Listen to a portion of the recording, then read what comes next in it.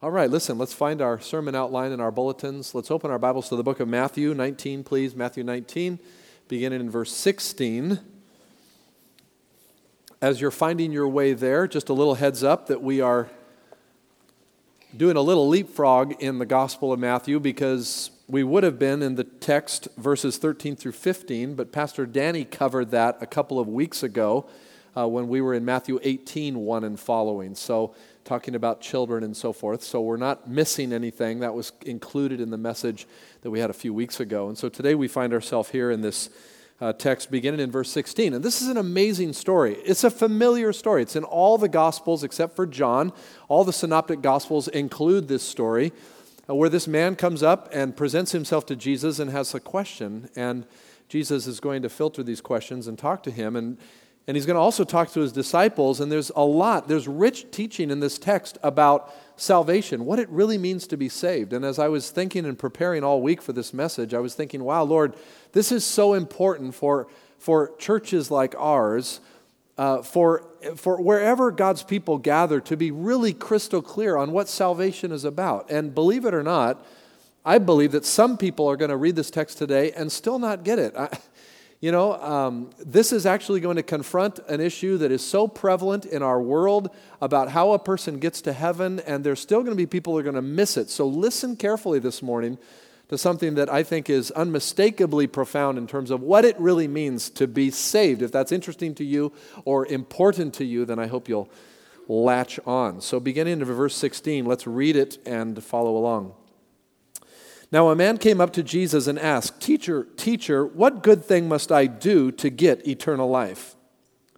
Why do you ask me about what is good? Jesus replied, There is only one who is good. If you want to enter life, obey the commandments. Which ones? The man inquired. Jesus replied, Do not murder, do not commit adultery, do not steal, do not give false testimony, honor your father and mother, and love your neighbor as yourself. All these I have kept, the young man said. What do I still lack? Jesus answered, If you want to be perfect, go sell your possessions and give to the poor, and you will have treasure in heaven. Then come, follow me. When the young man heard this, he went away sad because he had great wealth. Then Jesus said to his disciples, I tell you the truth, it is hard for a rich man to enter the kingdom of heaven. Again, I tell you, it is easier for a camel to go through the eye of a needle than for a rich man to enter the kingdom of God. When the disciples heard this, they were greatly astonished and asked, Who then can be saved? Jesus looked at them and said, With man this is impossible, but with God all things are possible. Peter answered him, We have left everything to follow you. What then will there be for us? Jesus said to them, I tell you the truth, at the renewal of all things, when the Son of Man sits on his glorious throne, you who have followed me will also sit on 12 thrones, judging the 12 tribes of Israel. And everyone who has left houses or brothers or sisters or father or mother or children or fields for my sake will receive 100 times as much and will inherit eternal life. But many who are first will be last, and many who are last will be first. Amen. All right. God's word is so powerful. I want to talk about this little account today. You notice some questions in the text?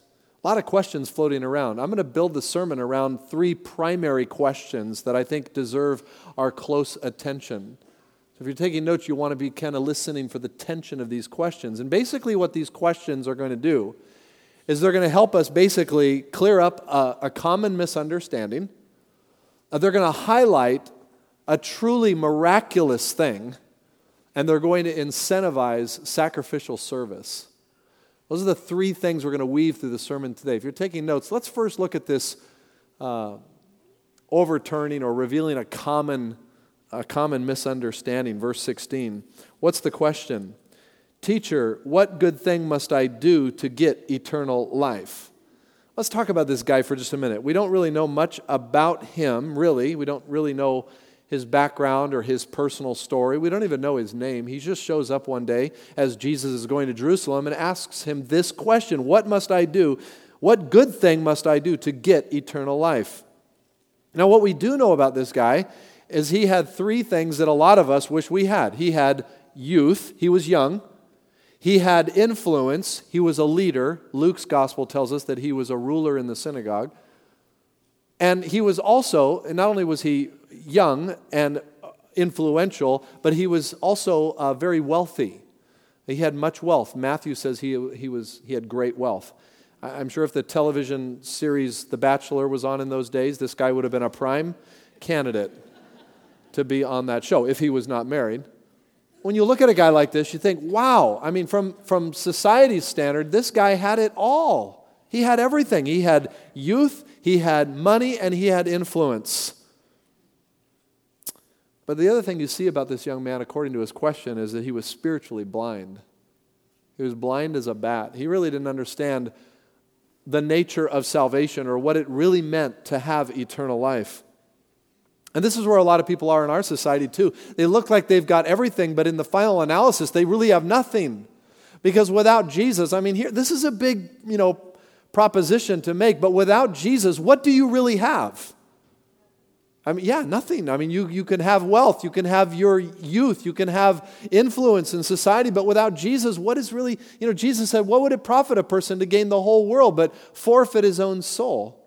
The most important thing in our lives, and what bears down on all of us today, is to ask our own lives the question of whether or not we have eternal life. So the question reveals one of the most common misconceptions. This man asks Jesus and reveals this common misconception. What is it? Here's the common misconception, if you haven't got it already, that eternal life is a reward for doing something good. And this is so prevalent. This is everywhere.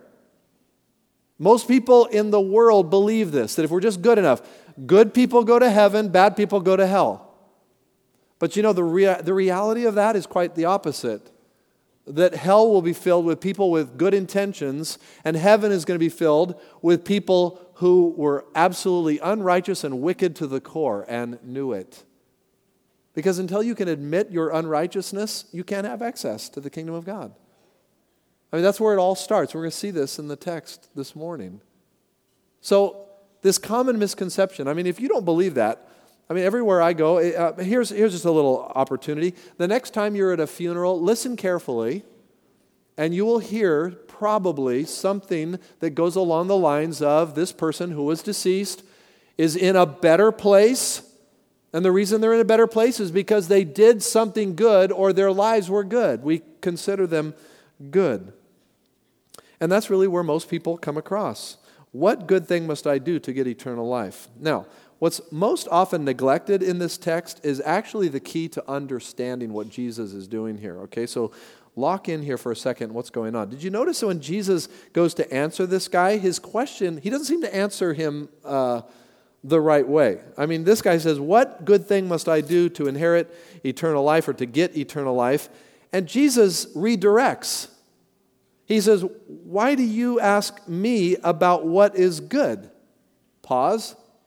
There's only one who is good. I mean, if somebody asked me that question, Pastor Larry, what one thing do I need? What one good thing do I need to do to get eternal life?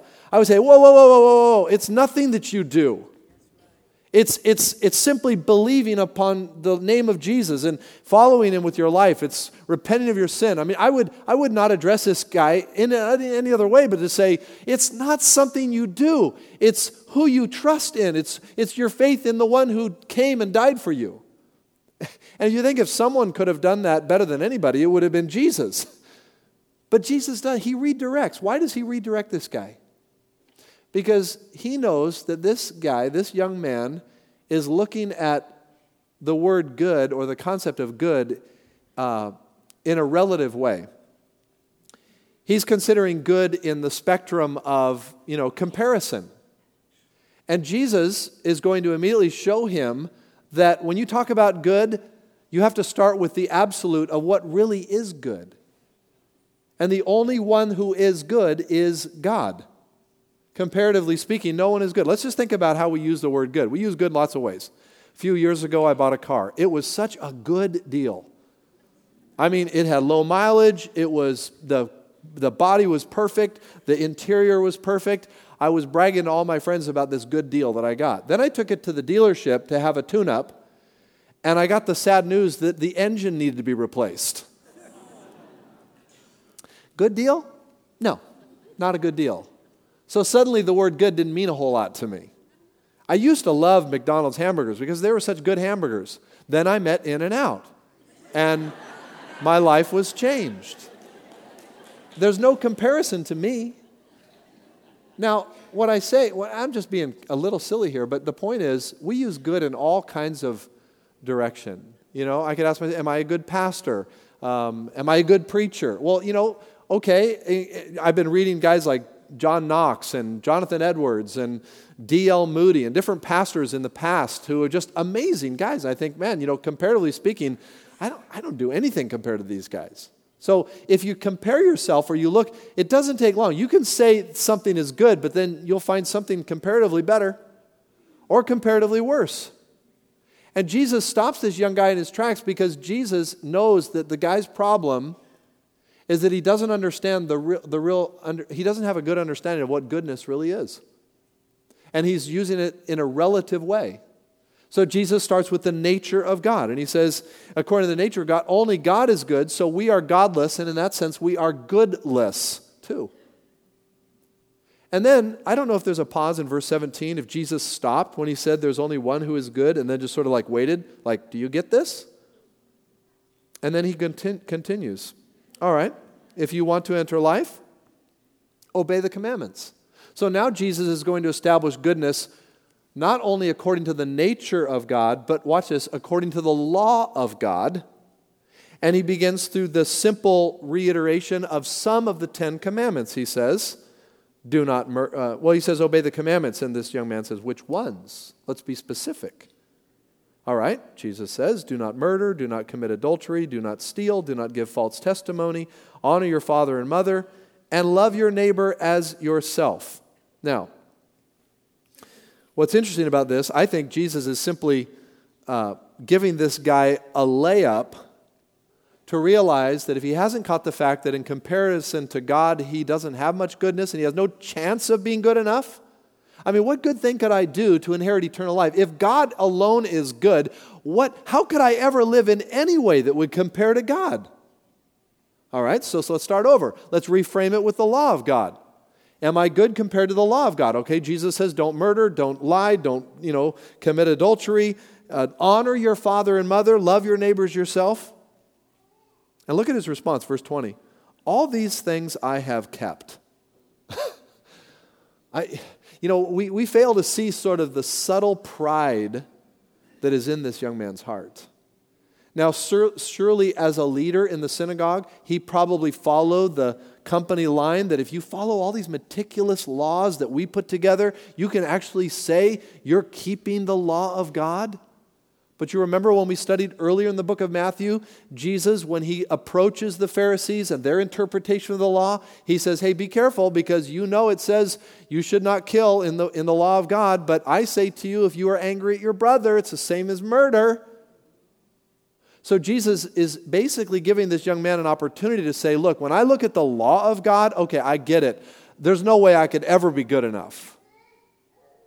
But how does he respond? I've kept all these laws. I only wonder if his parents would have been listening if they said, oh, hey, wait a minute.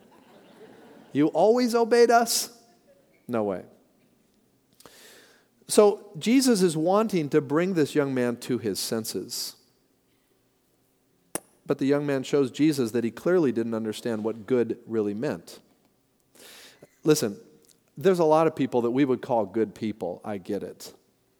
But if you really want to be accurate, if you really want to understand what the Bible talks about the nature of man, we would have to agree that even though we use the word good to describe certain people, the final analysis is that really compared to God and his law, none of us are good. In fact, that's really the secret to understand. It's not even a secret, it's all through the Bible, of our depravity. Outside of what God does in our lives, in his free gift of grace, we are depraved. That means we always choose away from God. We always go in a direction. God says go right, we go left. That's our nature. We are born to do that. We don't have to teach our children to be dishonest or to lie or to cheat or to hate or any. It just comes naturally. Have you noticed that? And what happens in our world is all of this stuff is just natural to people. All the stuff we see in the news, this is natural to depraved human nature. And we don't understand it. In the book of Psalms, and Paul writes about this in Romans 3. You can turn to Romans 3 if you want to, if you can go quickly there. But let me quote out of Romans 3 from the Old Testament, Psalm 14, where the writer says, "The Lord looks down from heaven on the sons of men to see if there are any who understand, any who seek God.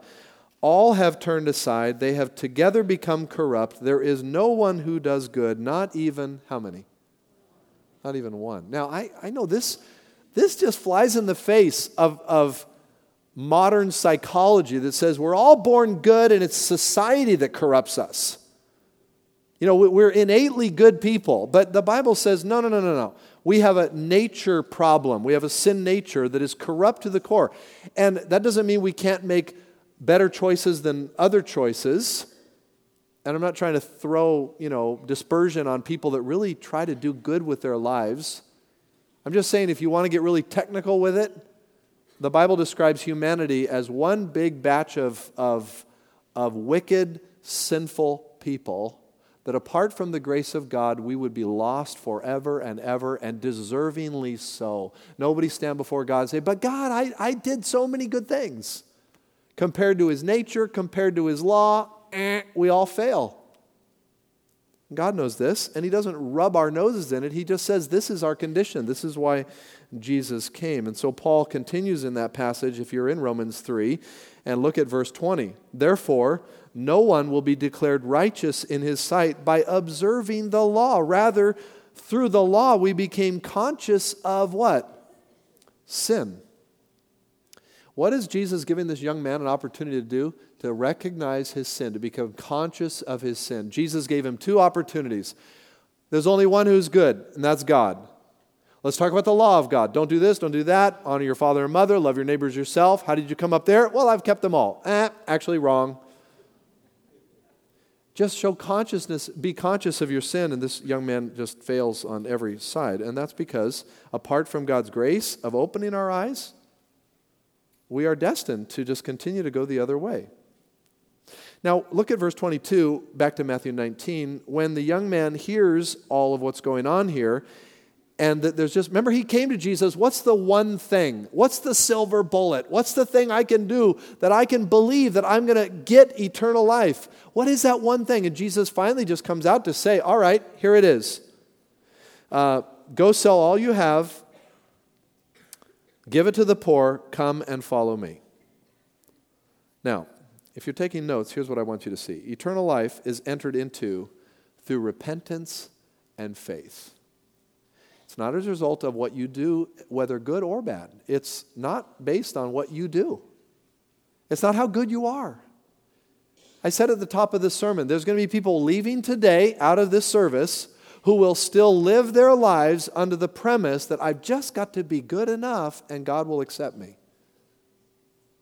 It's such a deep trough of default in our hearts that even when we hear it in the Word of God, even when we hear it being preached, we still don't get it.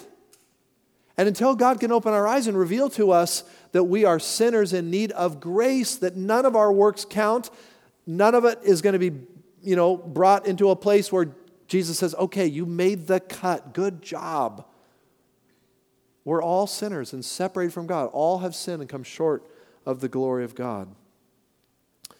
And so what happens to this guy? He has this crisis moment, verse 22, and he goes away sad. In this sense, all of what he had, his youthfulness, his leadership, and even his wealth, were actually a means to his sadness because he couldn't give up what he loved more than Jesus. See, he came asking for something that he could do that would be okay as long as he could keep all this other stuff intact.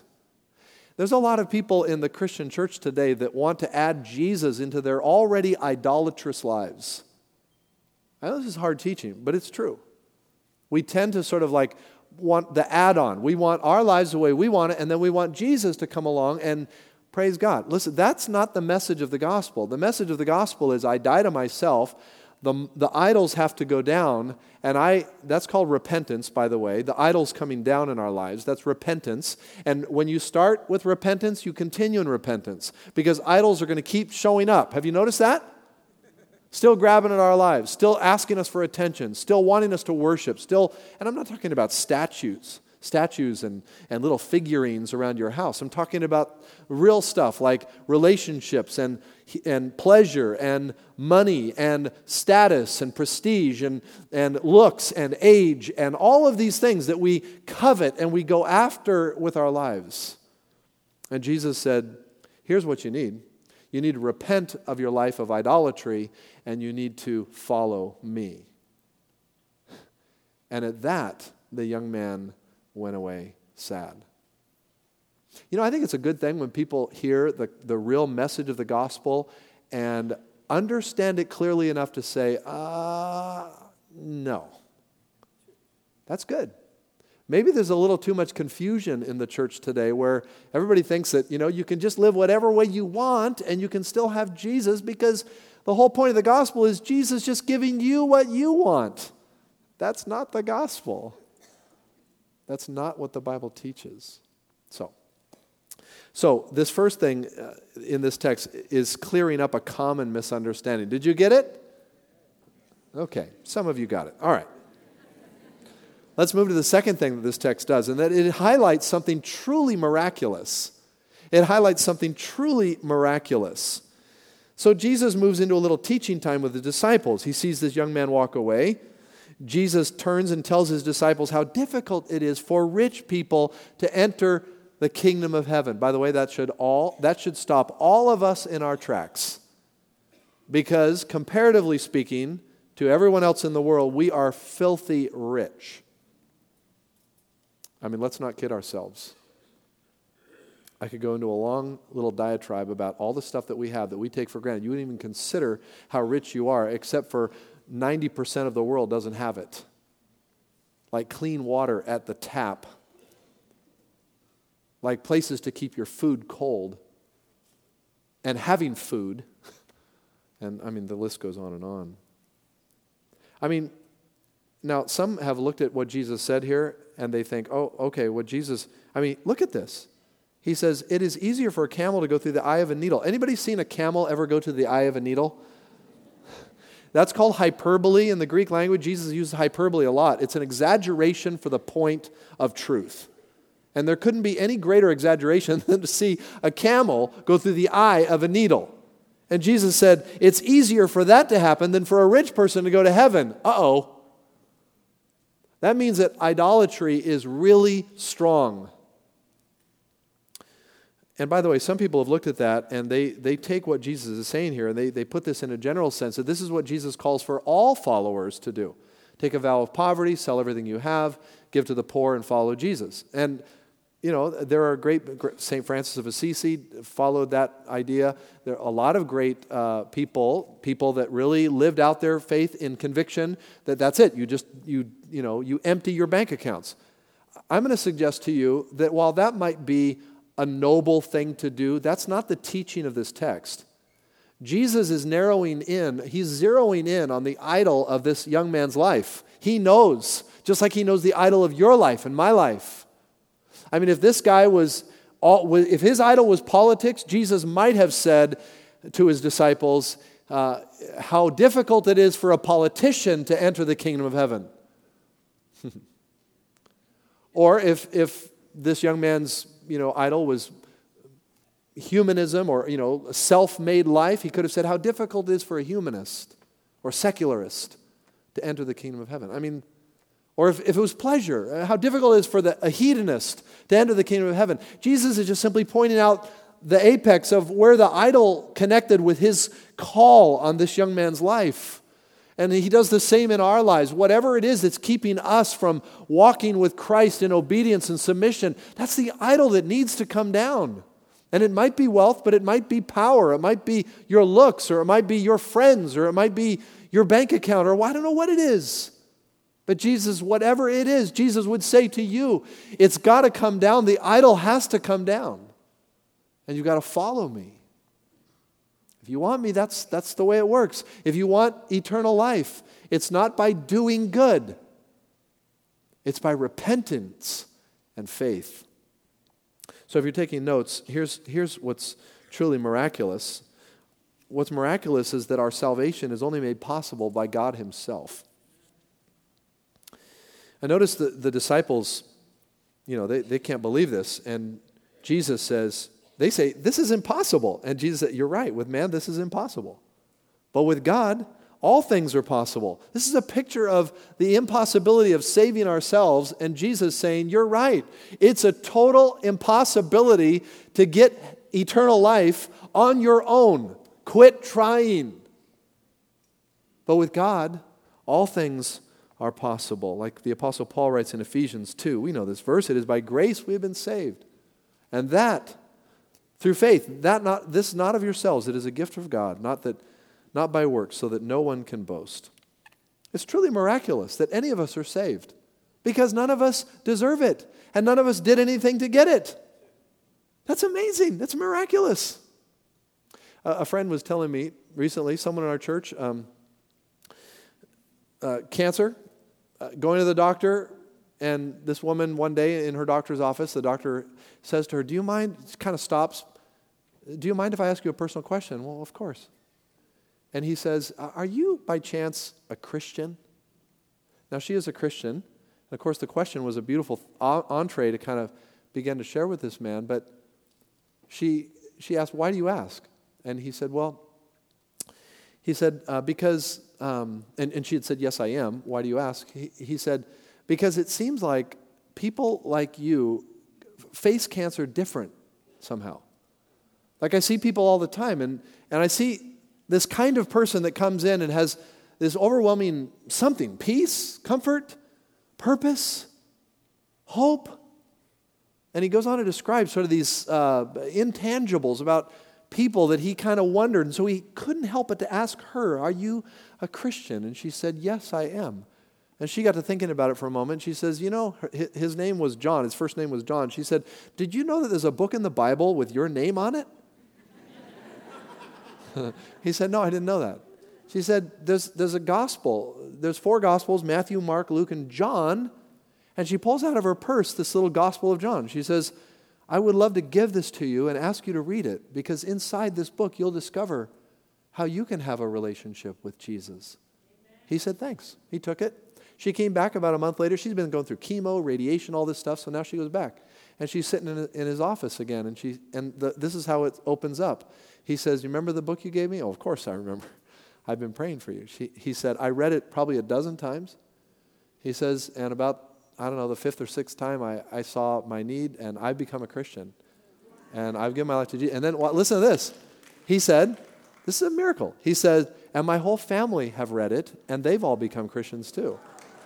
Now, couple things, that they're a little, don't miss this. First of all, the beauty of someone's testimony and how we react and respond to the things that happen in our lives. Huge billboard for people who are wondering, people that God is awakening to their need for Christ. So don't ever forget that. God is using your story, wherever you are, whatever's going on in your life, He'll use your story. And then the power of the Word of God. This little, I got so excited hearing that story, I went out and I got myself some Gospels of John. And I've had little opportunities here and there. It's just so cool, First I ask if their name is John. No, I'm just kidding. But the Word of God. Thank God for I'm looking down here at Guillermo. Thank God for, and Lisa, this beautiful ministry that they have with many of our people, many of us who are in the Seed Planters ministry. Go out on Sundays after church, a couple Sundays a month when they can, and they just go to parks and places and hand scriptures to people. Now that's great. That's kind of like shotgun. It's just randomized, but beautiful, beautiful. Why? Because we believe the Word of God is so powerful, and our testimony is so powerful that when people hear it, a seed is planted. And God's going to nurture that seed. And if you, how many of us, let's just, okay, a little simple, I'm going to do a little experiment here. How many of us here today, you've come to the place by God's grace of repenting of the idols of your life? Doesn't mean you're perfect. There's idols always coming up. We continue to repent.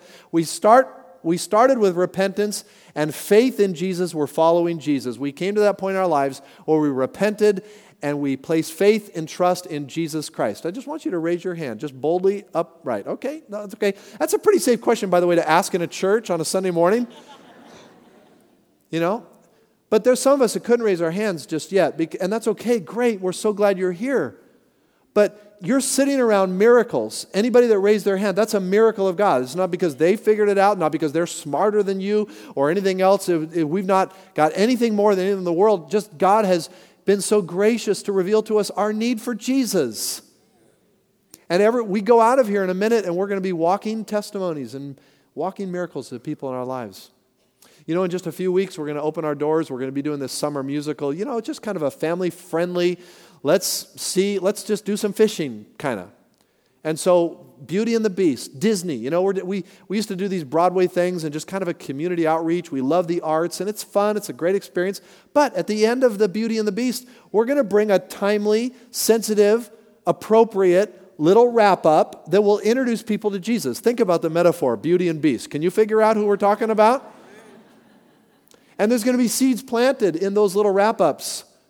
And some people are going to go out and pick up something at the table that might describe something about what they're looking for in their lives or what they know that they need in their life. Like the young man, what do I still lack? I've tried everything, I don't know. And Jesus is going to reveal himself to people. You know, here at Three Crosses, we are gospel entranced. We believe that the gospel is the answer to the world. We believe that we have what only God can give. And we are so grateful that he would look upon us, unworthy sinners as we are, and extend to us his unlimited grace through his Son, Jesus Christ. And by repentance and faith, we can enter into a new life with him. I mean, how much more miraculous can it be? This text reveals to us a common misunderstanding. It highlights something truly miraculous. And lastly, our time is almost gone, but check this out. It incentivizes sacrificial ministry. Here's another question that comes up in the text. And I love Peter's honesty here. Don't you? Verse 27. We left everything to follow you. What then will there be for us? I mean, Peter, come on, Peter. I think Peter is swept up in the drama of what had just unfolded, and he couldn't restrain himself. And suddenly realizing that he and the others had indeed surrendered everything to follow Jesus. If you're taking notes, here's what I want you to see in this question and what Jesus says, that all followers of Jesus are promised a future reward of incomprehensible worth. I mean, first he looks at his disciples and he says, hey, you guys, you 12 are going to actually judge the 12 tribes of Israel. By the way, that's a future date that's still coming in history. And then he says, and all of you, anyone that's left houses, mothers, fathers. By the way, that really shows the strictness of the gospel message, doesn't it? That there is such a turning away from and turning toward Christ that in some cases it does even mean leaving family. Or being good with family leaving us. And Jesus said, look at this. I'm not a mathematician, but check this out. Anyone who leaves all this will receive 100 times as much and will inherit eternal life. I'm not all that smart, but I know 100 times is a great return of investment. I mean, Jesus says, are you kidding me? In another place in Scripture, Isaiah 64, and also in the book of Corinthians, eye has not seen nor ear has heard the great things in store for those who love me. Or the mind has comprehended. I mean, so if you're serving the Lord Jesus Christ today and you're feeling a little puny in your life, or you're a little fatigued, or you feel like, is it worth it? Listen to what Jesus says here. This is the incentive for sacrificial service. He's not saying burn out. He's just saying look up. A day is coming.